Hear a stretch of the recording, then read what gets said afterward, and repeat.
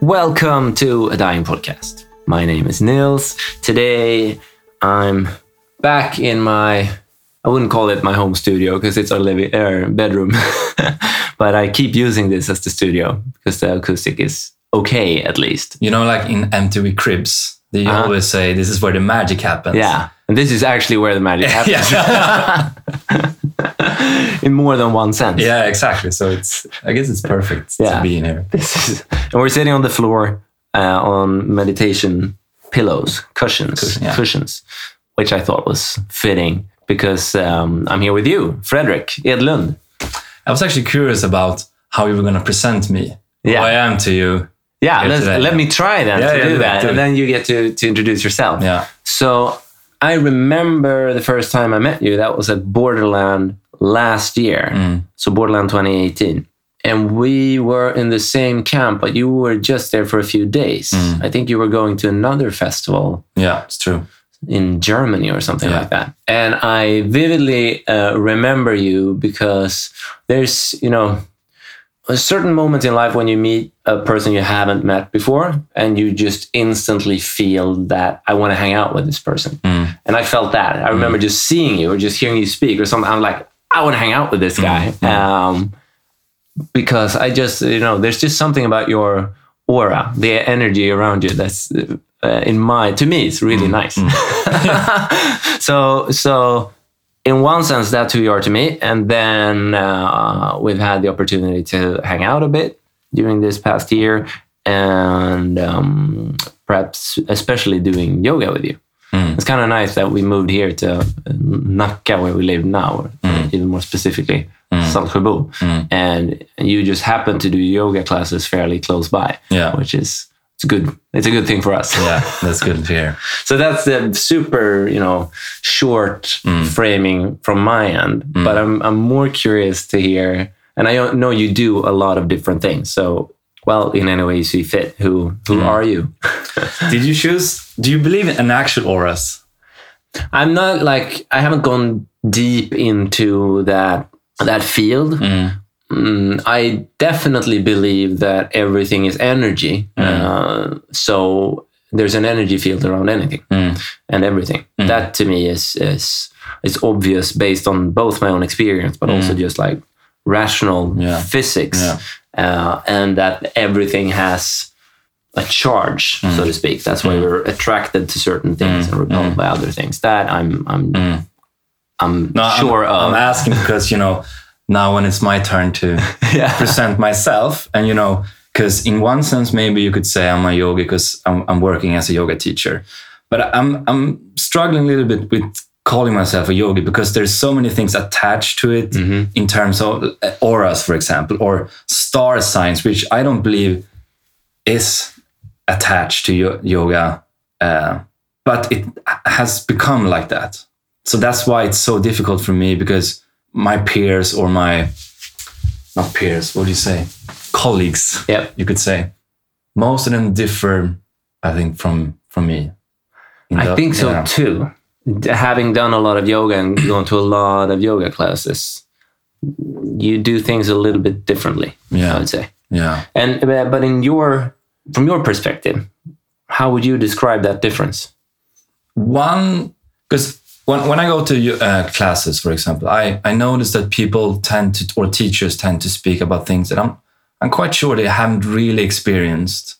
So I'm trying to, what's called Occam's razor, to just cut things out that I don't believe is being necessary. Sometimes you say too much, and I try to cut things down from what I speak, only what I experienced myself. Okay, to be fair, maybe people have experienced it. It's just me that haven't experienced it. But what's an example of that? The extreme enlightenment, for example. That's being used, that term, a lot, I think. And sometimes teachers speak about this is what people say about enlightenment, but sometimes it feels like people are trying to say that they're themselves enlightened in different ways, And I wouldn't say that about myself. And I try to be for me, yoga is not physical as such, something, because, people tend to say, oh yeah, yoga has become so much about the physical part of it. but I am, because I think that's where we start. So, and I try to always start from that point in my classes, that this is a grounded experience where we use our bodies. That's from where we start. And then try to build the class around what are we experiencing now, and not so much about ideology or even not so much about philosophy, in the sense that you speak about concepts and what you could be or what you could experience. I think that makes sense. So speaking from my own personal experience, I started with yoga 5 years ago, and it was one of many tools that I've been using during these 5 years on what I like to call my own journey, which has been going on since forever, of course. But, I've been conscious about it for 5 years. And yoga initially for me was only the physical thing, primarily. That's how I got into it. It felt really good and challenging to do yoga, and it surprised me. I had a lot of these concepts and ideas around it before I got into it, and I think that's also, to your point, it's a double-edged sword in a way, because there are good things about that. That this is more than just a physical workout, or it can be, and it's more of a holistic perspective on you as a human being, where yoga can bring, help you work both on your body and your mind, that's really the benefit I'm getting from it. It's becoming this, or for me, it's this mix of physical workout and meditation. So it's a little bit of everything wrapped in one package. Yeah. But to your point, there are so many of these, words and a certain narrative being used. And I agree with you that a lot of people speak about things that when they speak of them, they don't feel fully true or authentic or coming from them. And I think what happens is that you start dressing yourself in an identity that you want to be. You want to be this enlightened, woke, which we talked about just before starting this recording, how, we can talk about the transformation economy, or more people seeking enlightenment, for lack of a better word, and more people doing meditation and yoga and working on being present in the moment, working on taking care of themselves, being more responsible and conscious about what they eat and drink. All of these trends is just one and the same trend. And now we're at the point where it's growing so fast that also the humoristic counter reaction is coming. So a lot of people, including sort of ourselves, I would say, I'm starting to make fun of myself as a yogi, as a burner, as all of these things. Yeah. And right now I'm using the word woke. For this. Everything needs to be Why so do we need to woke. do that? Because, you maybe seen what I do, when I'm dressing my work, on social media, for example. Please describe that for people who haven't seen it. I love it. But I'm curious what I'm doing here, because what you describe me now, maybe I'm doing a little bit same. I'm creating that sort of distance to it, trying to make fun of myself and what we're doing. What I've mostly been doing is just, making posters. I'm not sure. How would you describe, what I'm... It's, it's hard to describe because this is visual. Yeah. But okay, I'll try to describe it. It's basically you're using a visual art style that, to me, it's internet humor in a way, because it looks like you're putting together like psychedelic posters from the 70s, but not super professionally done. So it's obviously that's the point. That I'm doing my best though. Yeah, you're doing your best, but it comes off as being really funny, because you're like, it looks... It's woke. That's that's the best word to describe. It's like, I'm so woke, and you have all of these psychedelic patterns and weird things going on in the pictures. I think to me, it's actually, I think there's a difference depending on where this comes from. So when I joke about wokeness, especially with other people in this community on a similar path, on a similar journey, it is because I think it's important to make fun of ourselves. Like, we shouldn't take this so fucking seriously. It's not,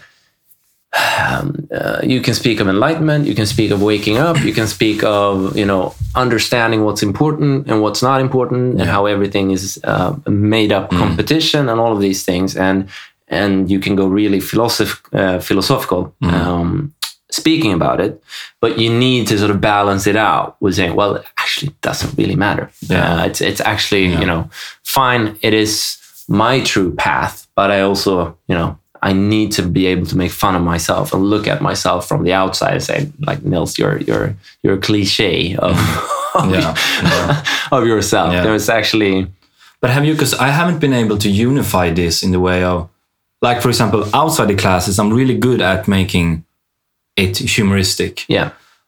But during classes, I want to be sincere, of course, but sometimes I feel I can be too serious during class, I think, and I haven't found the balance there of being, a little bit humoristic and sincere while, teaching, for example. Yeah. So maybe that's why I'm doing it outside, But, I think it might be, is this, when you're new into something, things tend to be more serious because you haven't mastered this yet. You haven't really understood what it's about. Yeah. You haven't fully embraced it or, internalized it. Once you have, okay, I understand things now. I'm in this. I got it down. Then you can start to play around with it. And then I think also the seriousness disappears. Like, it's not that important. Something that I thought was so important at the start of this journey or this, whatever interest it is, I now see is actually not that important. But I had to go through that process. Yeah. And that's where it ends up. Like, so I mainly joke about this with people that understand what I'm joking about. Like, I wouldn't go to someone who has never had this type of conversation, talked about consciousness or, the path of one's life or the hero's journey or meditation or anything like that, because they don't have the same references. So I can only joke about this with people who share that world. But then I feel there's also another group of people who joke about this, and they are the ones who are completely outside of the world. I think there's a difference there, that if you're inside and you joke about it, it's sort of like making fun of yourself or, having fun on your own behalf. And you understand it, so you can also see that, you can also look at yourself from the outside. While if it's just jokes coming from outside that group, there tends to be, not all the time, of course, but there tends to be just a lack of understanding. And I think that there's a difference. So when yogis joke about yoga, for instance, that's more sort of, I would say it comes from a place of love to a higher degree. While if someone who's like, I'm opposed to yoga, I really don't get it, I'm against the entire thing, I don't even want to touch it, and then I'm going to make fun of people doing it. That comes from a place of fear. Because like, I don't dare to see this side of myself, so I judge you. And then that's a projection of a side of myself I'm not in touch with. So there's that difference. I think that the first example is healthy. Like, when something gets established, you need to start questioning it and have fun with it. Yeah. That's the natural development of things. While the second example is less positive, because that will just keep a divide going. I think also making fun of it is a way to bridge it outside of the community or a group of people interested in something. Because when I can speak about what I'm interested in and joke about it and sort of take the viewpoint from someone on the outside and say, so obviously, like today, I'm actually primarily wearing yoga clothes, which is what it's Lululemon all across. Yeah. And I'm not going to yoga class. This is what I wear in my daily life. They're comfy. They're comfy. And, but they are comfy, but to some extent, it could also be just the ego and the identity of, I want to be super fucking woke. So, I'll drink my healthy drinks in the morning and I wear my yoga clothes and I'll be present and I'll meditate before each meeting. And, I could take it to the extremes. I think that could also help. Have you heard the concept of psychomagic? No. It's I think, I'm not sure if it's coined by Jodorowsky. You know Jodorowsky? Yes.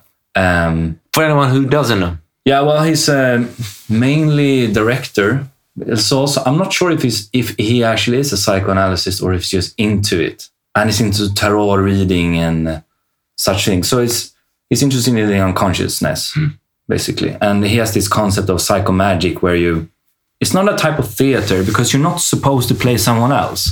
You're supposed to play yourself or play out something within you that hasn't manifested yet in order maybe to fulfill it, but also not to fulfill it. So, your dark sides, whatever you're ashamed of, you could play it out in a safe environment so you're not unconsciously behaving in that way. And I mean, because ceremony or, let's say small ceremonies or such things, they can, be good to manifest something, right? Putting on your Lululemon clothes maybe helps you in that way to bring focus to or attention. Like, let's say karma, action. It's not necessarily karma in the way, causality way that is usually used in. Karma means action in Sanskrit. So you're doing things and you're not supposed to. You're doing things for the sake of doing things, so you bring in ceremony to your life and you're doing your dishes or whatever is in itself important also, not only to get the dishes made. So maybe all these things help you in that sense as well, They do. It could help to buy these cushions, to actually bring your awareness into, okay, now I'm actually meditating. It helps, I could sit on a stone, of course. But or a regular chair, or just on the ground. But I agree with that because we should not only be negative to it, I think. No, I agree with that too. And I haven't heard of this concept before, but it makes total sense. If I just think about like the stuff and the rituals and the ceremonies that I surround myself with, just on an average day, that's really what that does for me. So. How we decorate our home. We have a meditation room. It's very visible in the home. It's like it's a centerpiece of the home. And we have a bunch of stuff there that most of it, there's a lot of incense and stuff. Most of it we rarely even use, but it's visually present. So for me, at least, that's like a constant reminder of being aware, of working on my own presence, all of these things. And it's the same actually with the rituals that I fill my day with. So partly the clothes that I wear. So it's not only yoga clothes, even though I only buy clothes from 3 stores. Actually, I'm really sponsored episode. This is not. Feel free to welcome. I'm welcoming Lululemon, Uniqlo, and J Crew. Those are the 3. If any of you guys want to sponsor me, I'm open for that. But I'm not sponsored. No. But to me, it's that is also like a ritual, like what type of clothes I wear, and I also tend to be fairly simplistic in the clothes I wear. Like it's just like plain colors and very simple. That to me is also about working on my own presence. I know another funny perspective of this. Slavoj Žižek. No. Philosopher, psychoanalysis. He wrote something that was about this in terms of rituals, how they can also be used. Okay, so we had this example of Buddhists having this wheel of prayer. So they go to this wheel of prayer. It's a ritual, and they do something materialistic, so they can think about porn. It can also be used in that way. It looks like they're actually doing something. Also, they tell themselves that they're doing something, but in the meanwhile, you can do something completely different. Something else. Yeah. Well, that's interesting too. I mean, it's buying yourself, not time necessarily, but I guess allowing yourself to not feel bad about it. Potentially, yeah. And I think, but that also in my life journey, I've really come to realize that the shadow side that we have is not worth pushing away at all. So maybe that's also the psychomagic kind of thing that, if we embrace it all or become aware of it and admit that these aspects of ourselves are parts of ourselves, and we can't get rid of them. They're just there, but we can choose how we maneuver them and what we do with them and don't do with them. Because I think a lot may be connected to, or definitely connected to the identities that we all carry around and the identity you're supposed to have in a society. So now we're seeing this shift into the transformation economy, where the identity goes into wokeness, in lack of a better word. Like, you're supposed to do meditation and eat plant-based food and be present and do yoga and all of these things. Yeah, I hear a lot. I should do yoga. I should do. And that, that voice comes from, like, who is telling you that you should do this? Yeah. It's your inner voice interpreting what society is doing right now. So everybody else seems to be doing this. This is what I'm supposed to be doing. And there's a problem there, because we just follow this made up identity of what we think we should be doing. And in that, we also tend to look ourselves out from the shadow side. Well, and that means I should not be doing this. Like, I should not be eating meat. I should not be eating candy. I should not be using social media. I should not be looking at porn. I should not be blah, blah, blah, blah, blah, all of these things, which basically creates, on the one hand, like a pressure to have this identity that you think you're supposed to be having. And maybe to your point earlier that, well, I'm supposed to be enlightened. So I'll try to be that. I'll pretend as if I am that, but I know that I don't feel enlightened. So in one sense, I feel like a failure because I can't live up to this identity. On the other side, I have my shadow side where I feel shame because at the same time I have these things, but I'm not going to tell anyone because they don't fit the identity that I'm trying to project to the world. And then you just end up in a place where you most likely don't feel very good because, like, you feel like a failure and you're ashamed, which is not a good place to be. Yeah, I think that happens no matter what the identity is. So I think it's becoming maybe even more challenging in a way now, when it was less about being enlightened and spiritual and awake and happy and present and all of these things. And it was more about just being traditionally successful, like, make money, etc., etc. That wasn't easy either, because you never feel like you're successful enough because there's always someone who's more successful.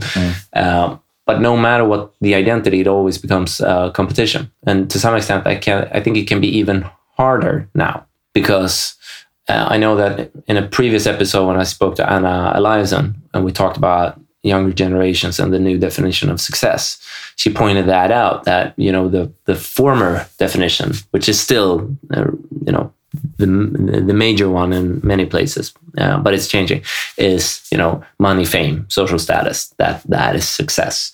And to some extent, that is easier to reach than the new, which is like happiness. Because like money, well, there's like a ladder, there's a path. You can just work your ass off and you can choose a specific type of profession that will most likely give you money. And it's easier than just saying, you're supposed to be happy. I'm like, well, how do I become happy? That's way less clear. And the school system is not designed for that yet. It's still designed for career success, so to speak. So to some extent, I think it's becoming more challenging. But at the same time, maybe it's making it clearer for more people that, you need to start listening inwards and finding your own path instead of having this constantly outward focus where who am I supposed to be and who am I not supposed to be, and let's try to be who I'm supposed to be, and let's try to hide the things that I shouldn't be. I don't know, maybe.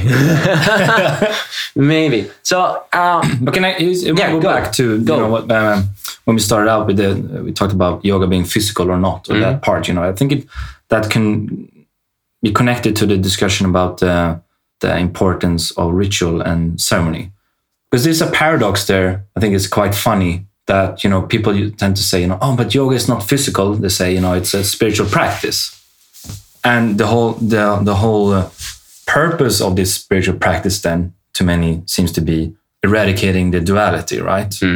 And the unification or absorption, which I think is a better word for enlightenment. That you say, okay, it's not physical. Then you create a duality. Yeah.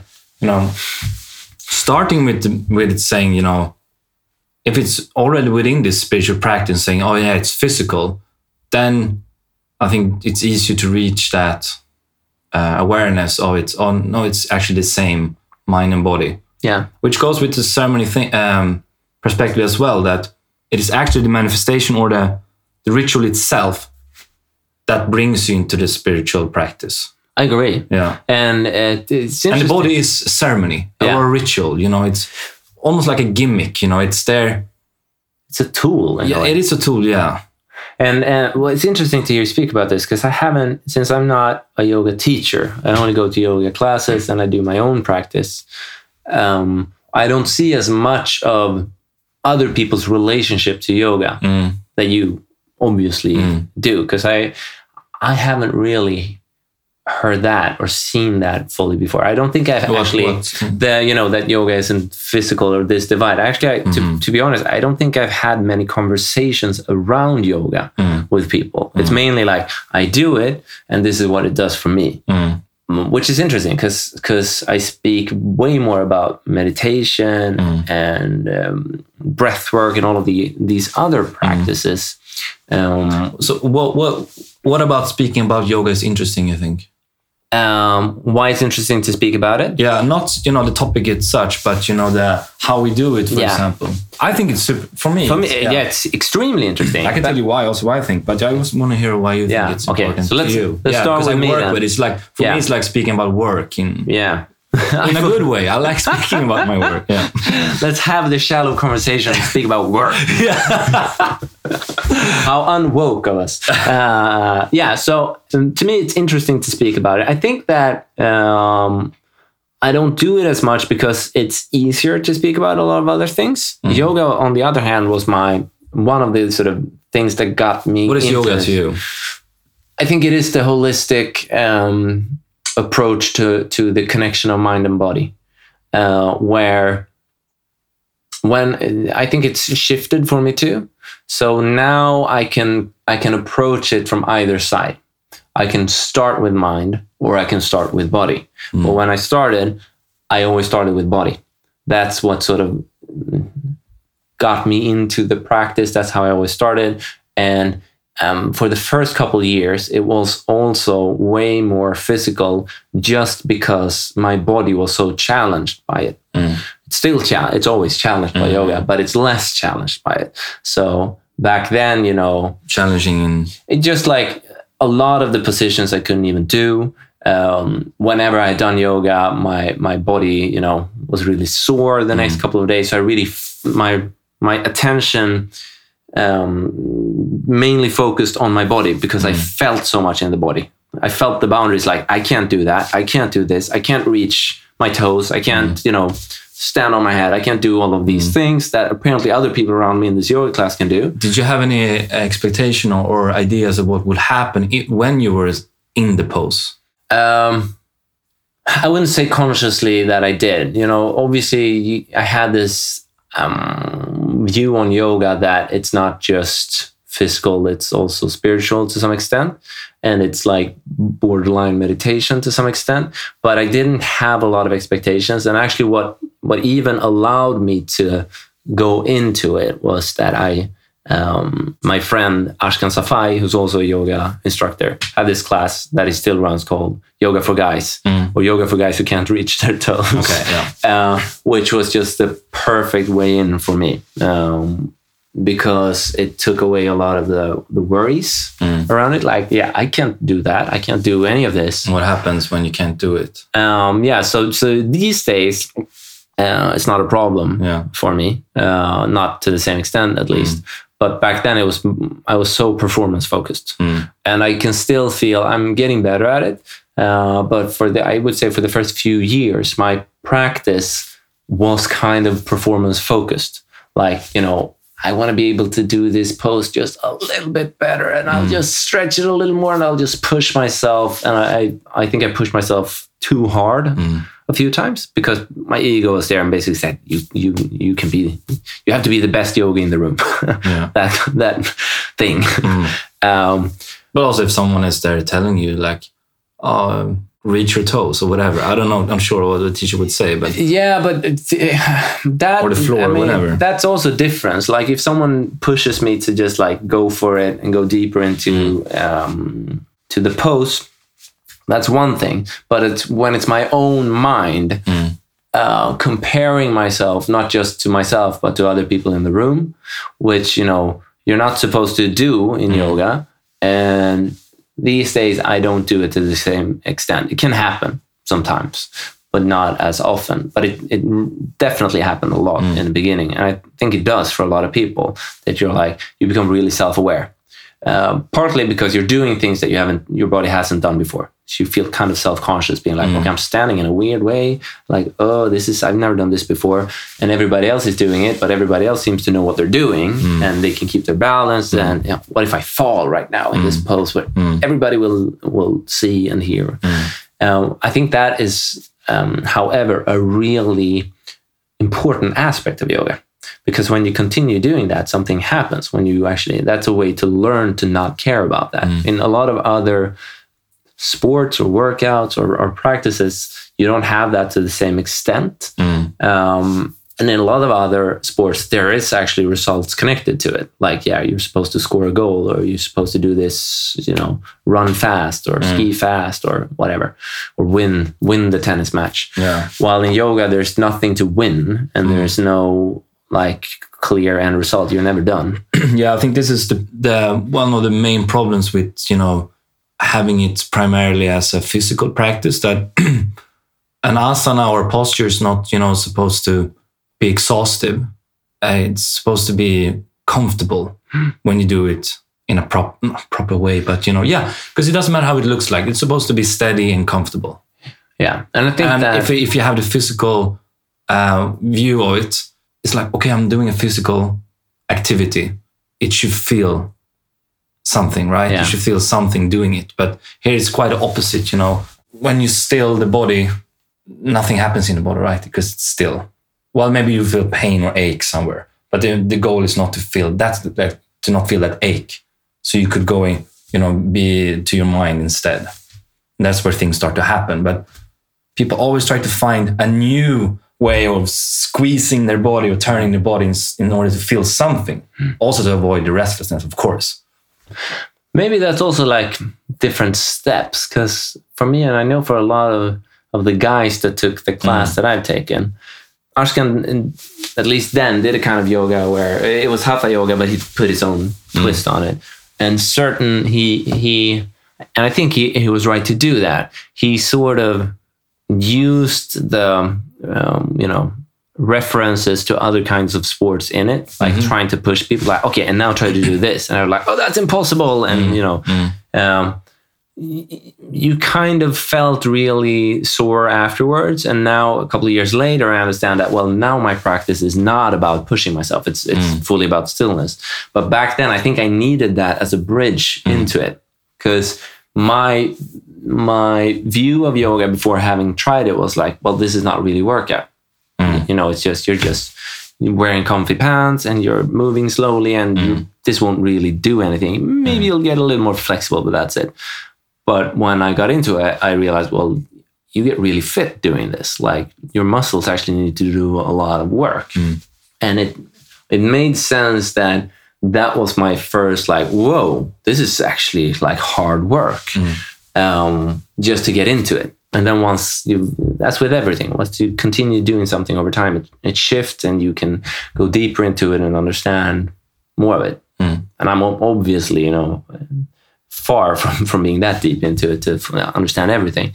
But it has changed and shifted for me during the years. And now it's the only, I do play a little soccer from time to time. I do a bit of skiing in the winters. But yoga is the only workout I do. Beyond lifting my son, which definitely counts. It's good. He becomes heavier, right? Yeah, so it's like a continuous workout that just keeps going on, month after month, increasing weight every day. That works too. That's another type of practice. But how did you, if we step even further back, how did you get into all of this, yoga and I actually started the other way around from what I understood most people. Like what you say, you come for the physical part of it. I didn't do it because I also thought from the beginning, I used to play football. So for me, it was some sort of stretch. I tried it with my mom when I was 18, and it was stretch to me. But then I got introduced to Yoga Nidra. And describe what that is for people. Yeah, I'm going to, this was 2012. Yoga Nidra it's translated yogic sleep. So it's a type of meditation, a body scan with steps where you're just lying down, the participant, and listening to the teacher guiding you throughout the body. So you go through layers of the consciousness. First, you start with body, then you move more into subtle movements like breath, and you also go through visualization of it's sort of like a hypnosis, you know, you're being led through different stages, and you're supposed to visualize both experiences, but also pictures and events. What happens physiologically, you go through from maybe being in beta brainwaves, you know, being very active, and you lower down almost to being in sleep and dreaming.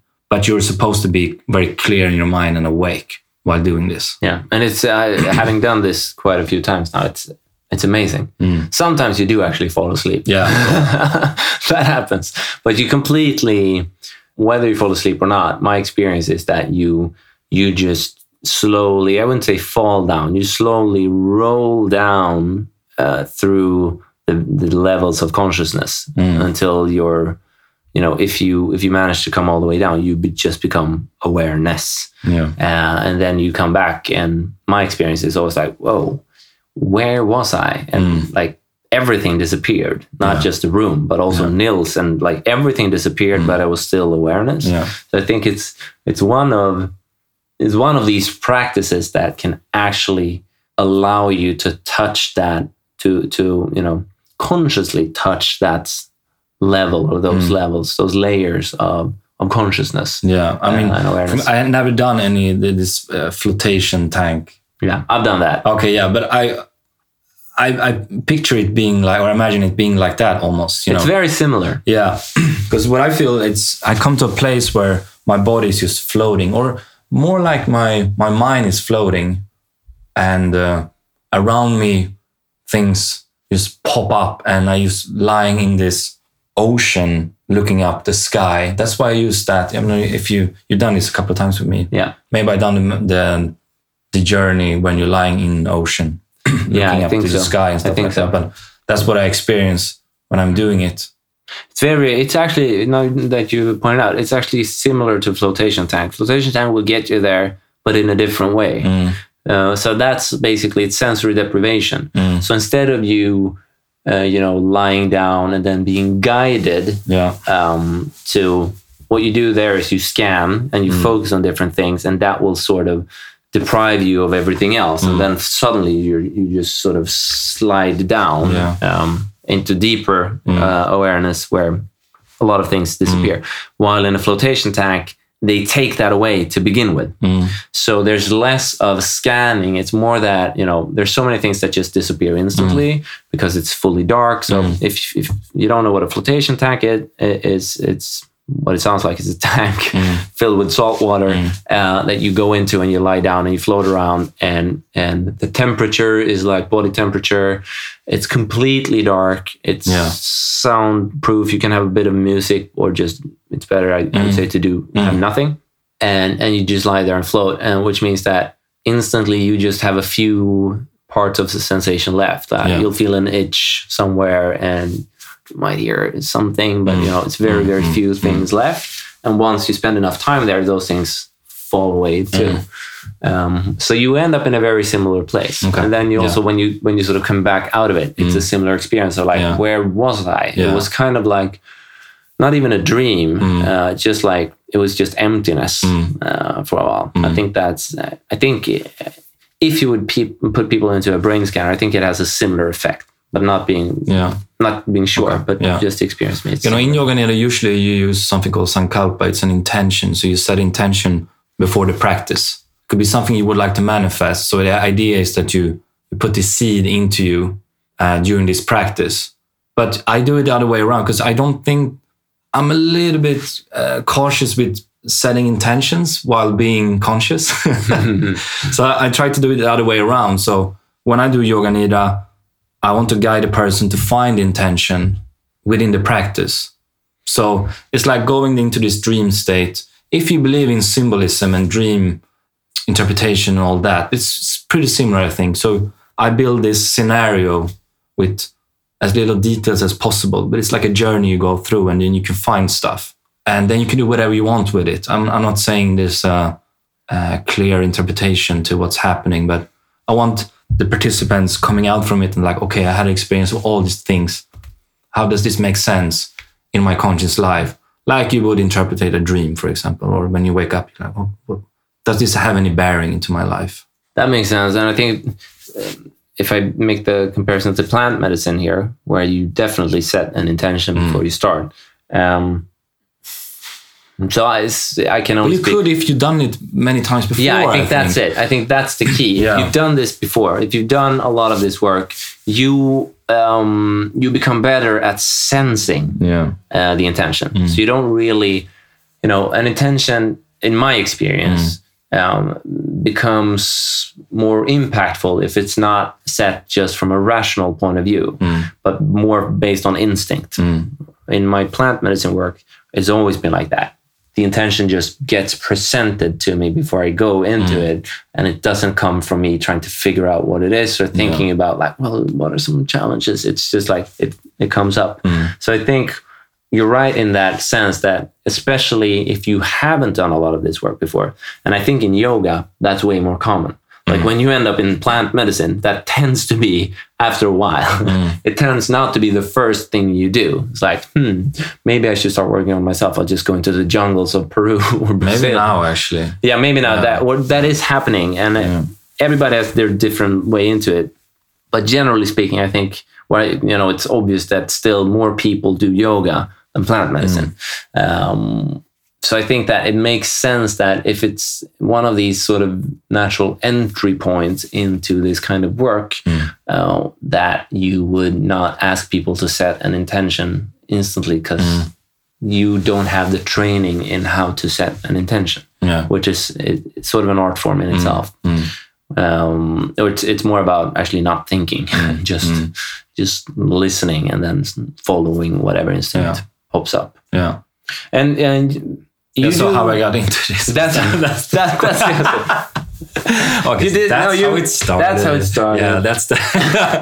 No, you were playing football and you needed to stretch. Yeah, exactly. And here you are. And here I am. Number later. Yeah, I learned a lot of different meditation techniques during the years, and then I started a couple of years ago teaching them, because when I was studying at university, I did some breath work and meditation for the other students. How long ago was this? I started 2015. Yeah, you're young, man. With teaching. The teaching, yeah. No. Yeah, but I am a little bit younger. Yeah. I'm old, that's what you're saying.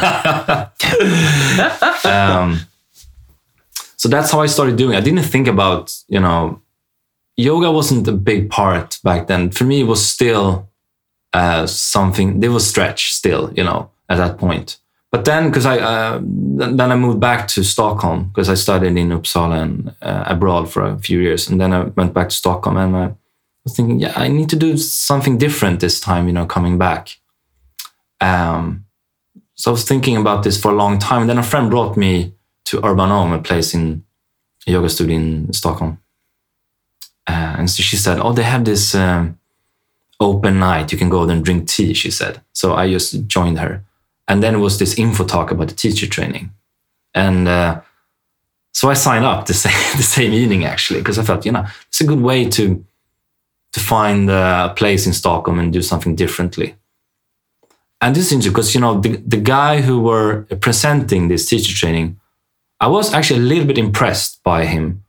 And this is what I'm very interested in studying now is transference, projecting stuff. And it's a very specific, and I like the idea. Do you know the concept? Transference? Explain it. Yeah, I will explain it. So it's a sort of projection. It started with Freud, where a woman or a patient to him got in love with him, projecting the love onto him, And then it's been a little bit different since then. But I think this is the Jacques Lacan description of transference, that when you go to, it could be a yoga teacher, it could be a doctor, it could be the the analyst or whatever, you know. You go because you think that, let's say you're my therapist. I go to you because I think that you know more about me than I know about myself.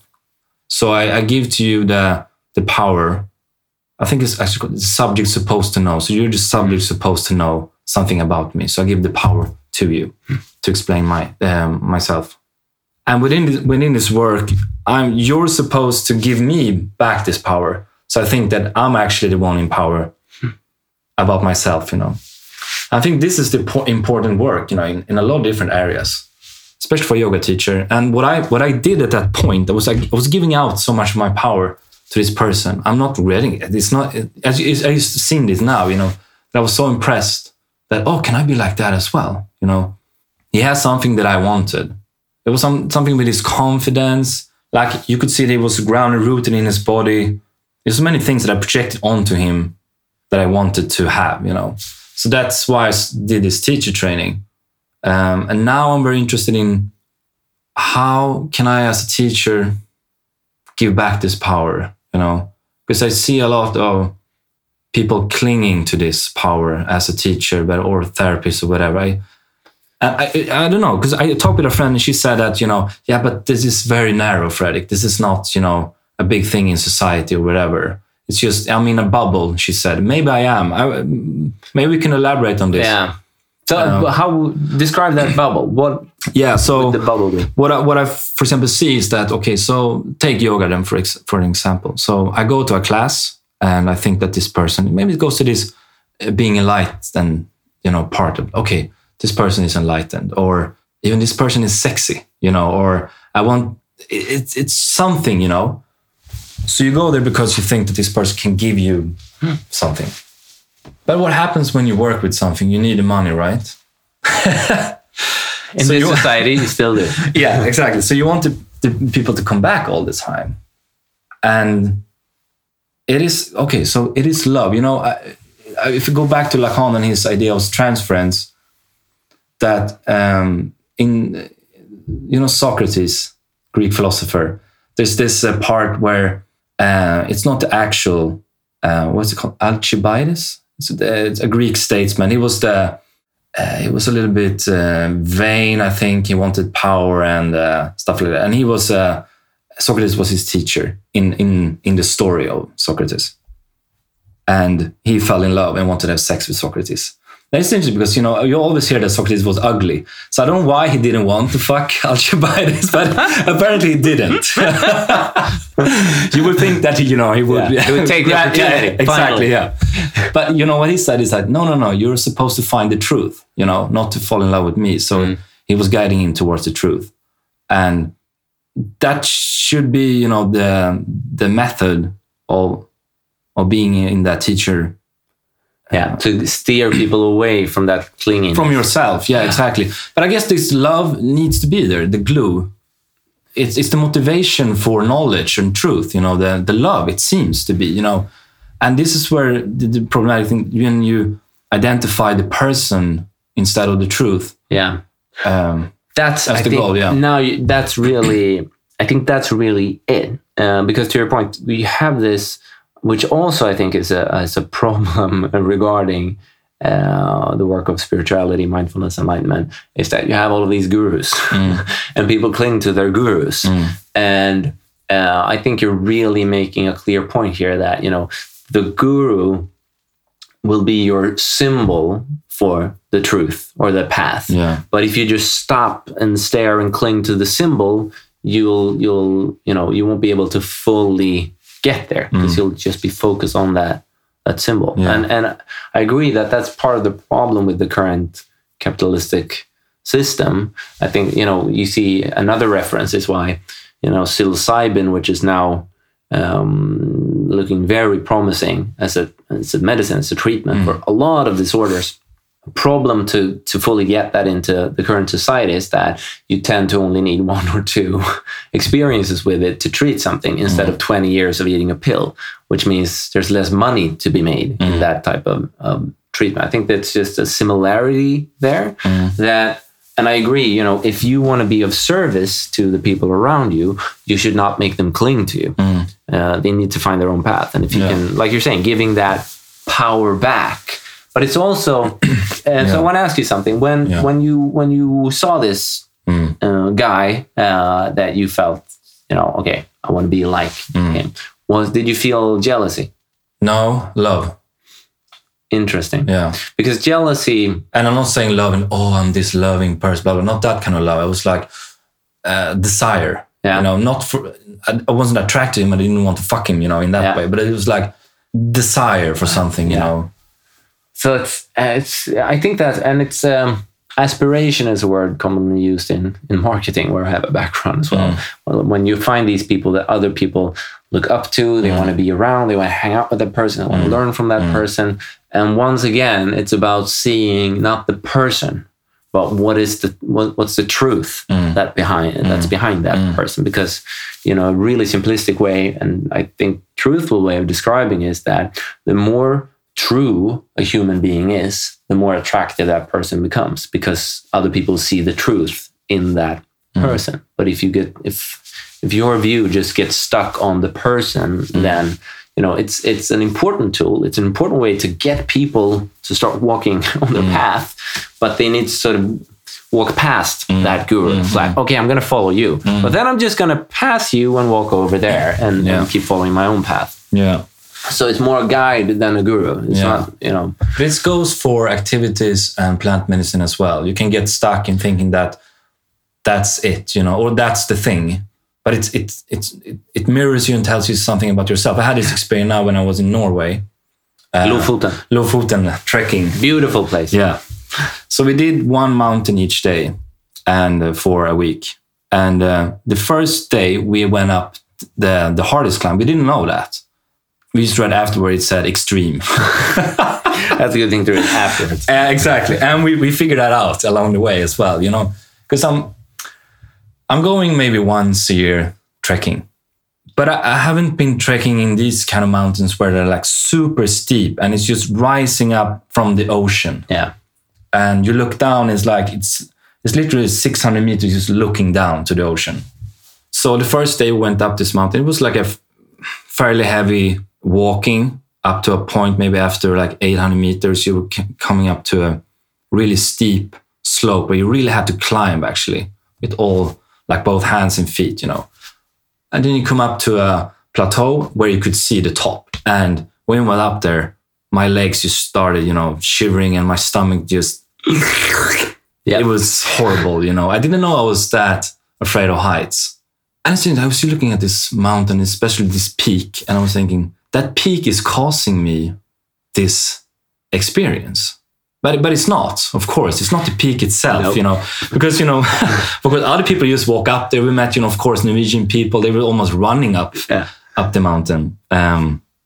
So I was giving away all the power to this peak, and I lost my self-consciousness and just felt this force within me that was very alien, actually. And I was blaming the mountain for it. You're projecting it, externalizing Exactly, externalizing it, yeah.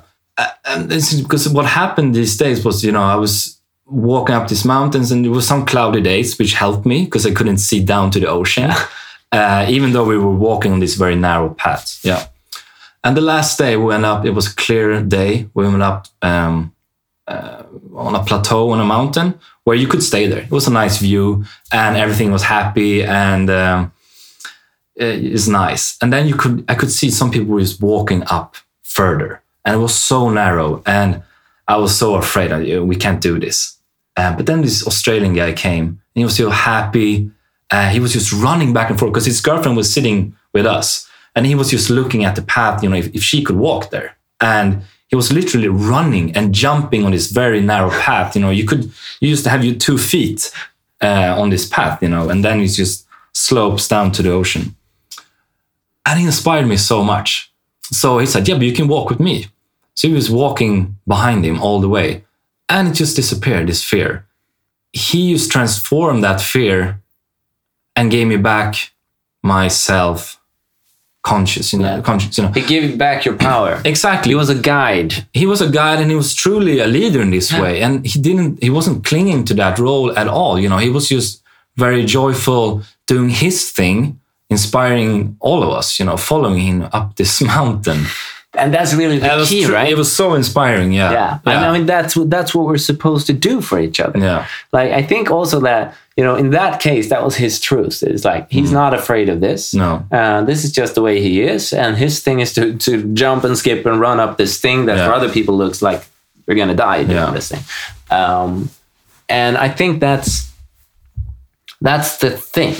That's what we should all just strive to do. It's like, if I do my thing and I do it openly and I, do it with as much love as I can, then I'm guiding people. Then I'm showing people that you can do this. And if other people feel so inclined, that could help them too. That's inspiration or aspiration. It's the same kind of thing. It's like, well, if you can do it, then I can probably do it too.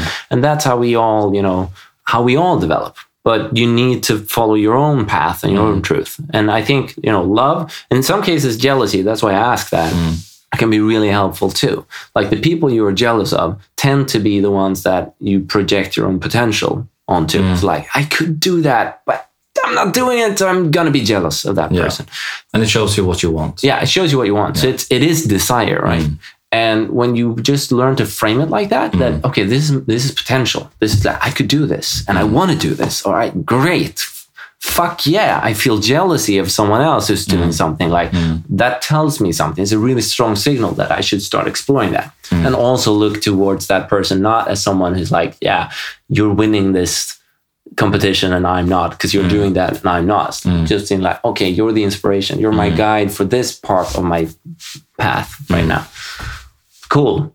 And to wrap this up, I think I just want to point out that I think to a lot of people, you are that person too. Like, to me, at least, you're that person in terms of your yoginess. I mean, your presence and the aura. The aura. Once again, the fucking aura. What color? I don't see auras in color. I sense them, right? It's a different thing. You see them in mathematic. I don't see them at all, even though I'm very visually driven. It's just it's more magnetism. So it's like I'm just drawn to people. So maybe in a few years I'll start seeing auras in colors. Who knows? But yeah. So before we wrap up, you're doing yoga teaching. You're doing retreats. Where can people find you? Like, so if people like your voice, like me and Fabiana love your voice. That's why you do yoga nidra with you. It's like, you have a really good voice for these kinds of things. And maybe someone listening has felt like, this guy has a nice voice. So where can they hear more of that voice? Where can they find you? I mean, if you want to go to an open class, I would recommend Urban Home. Or even, because I work at SATS as well, if you have a SATS card, you can do yoga with me there. But Urban Home it's one of my favorite places I work at, I would say. And the retreats, do you have a website, stuff like that? I don't have, actually, but my Instagram. So the Instagram that's where I put all my information. Yeah, Edlund Yoga. Edlund Yoga. Yeah. So check that out. And I know you're doing a retreat in the south of Sweden this summer. Österlen, yeah. It's in 2 weeks. In 2 weeks. So when this episode will be out after that. Oh, okay. Sorry. You just missed it. Yeah, no worries. But there might be more of those retreats. Cool. Anything else you want to sort of bring up or share before we wrap up? I'm a little bit curious, about the name Dying Podcast. Remember I asked you, is it called Dying Podcast because you plan to like terminate it soon?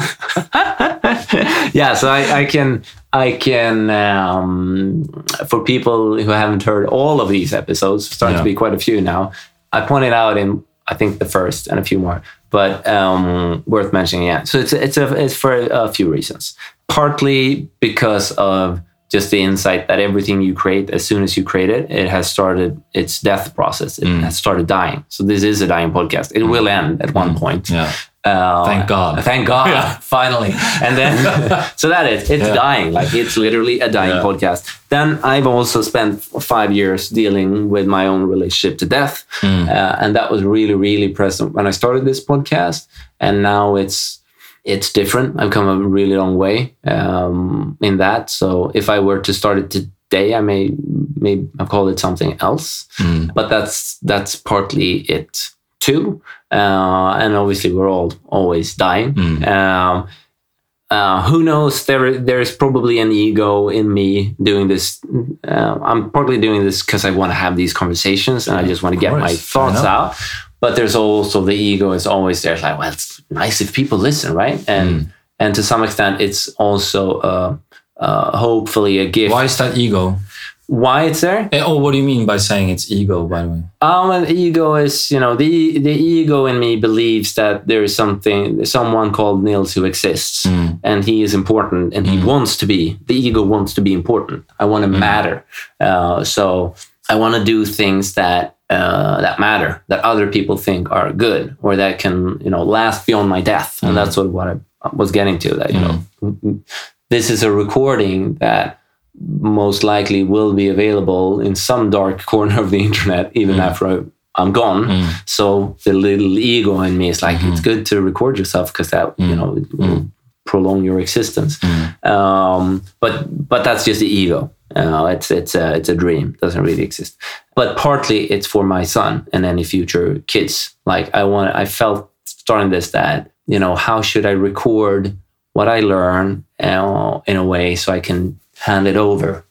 So if he one day feels so inclined, there's a bunch of stuff to listen to. And maybe that will help him on his journey and path somehow. So yeah, those are the various reasons. And I think I just like the name A Dying Podcast because it brings up a lot of questions for a lot of people. Sure. And some people just come there or come on the podcast and think we're just going to talk about death. Oh, okay. Which we do sometimes, but most of the time we don't. Yeah. But death and life is one and the same. So it's like, that's what we're talking about. Good. I hope that explains it. All right. Thank you, Fredrik. Thank you. For being a friend and for coming on this podcast. And I feel there's more to dive into. I always feel like, I want to talk for 2 more hours. But you got to stop at some point. And to you guys listening, as always, thank you for listening. Make sure to check out Edlund Yoga. And if you want to do some really nice yoga work. I'm very expensive. He's extremely expensive. And after this episode, it's going to be even more expensive. Yeah. I'm doing this for the money as well. He's only in it for the money. It's true, though. It's true. Yeah. So if you want to spend your money on this extremely expensive yoga teacher, I could recommend Edlund Yoga. And especially to be serious, the yoga nidra that you do is amazing. Yeah, we do things as we have time. Yeah. There's always I mean, we have this Sufi flow, which my dream is just to do the Sufi flow, maybe. Yeah. So explain the Sufi flow. Yeah, the Sufi flow is me and Arsalan. Arsalan plays flute, guitar. It's called Oud, I think, what he's playing. And sometimes sings during the class. And then we do first a flow sort of yoga class, very physical. Not very physical, but it's physical.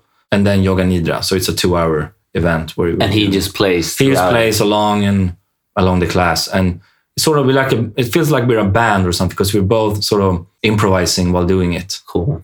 Do you ever record any of your classes? We did it once, yeah. But when I did the yoga nidra, I put my mic away and then took it on again, and then the sound wasn't that good. So it's not a good. But that's my favorite class doing. I just love doing that. It's the best thing I know. Sufi flow. Sufi flow, yeah. Edlund Yoga. Yeah. Thank you. Yeah. And thank you. I haven't tried that, so I'm going to do that as a next step. And to you guys listening, as always, I will see you, or you'll hear me next week. Take care.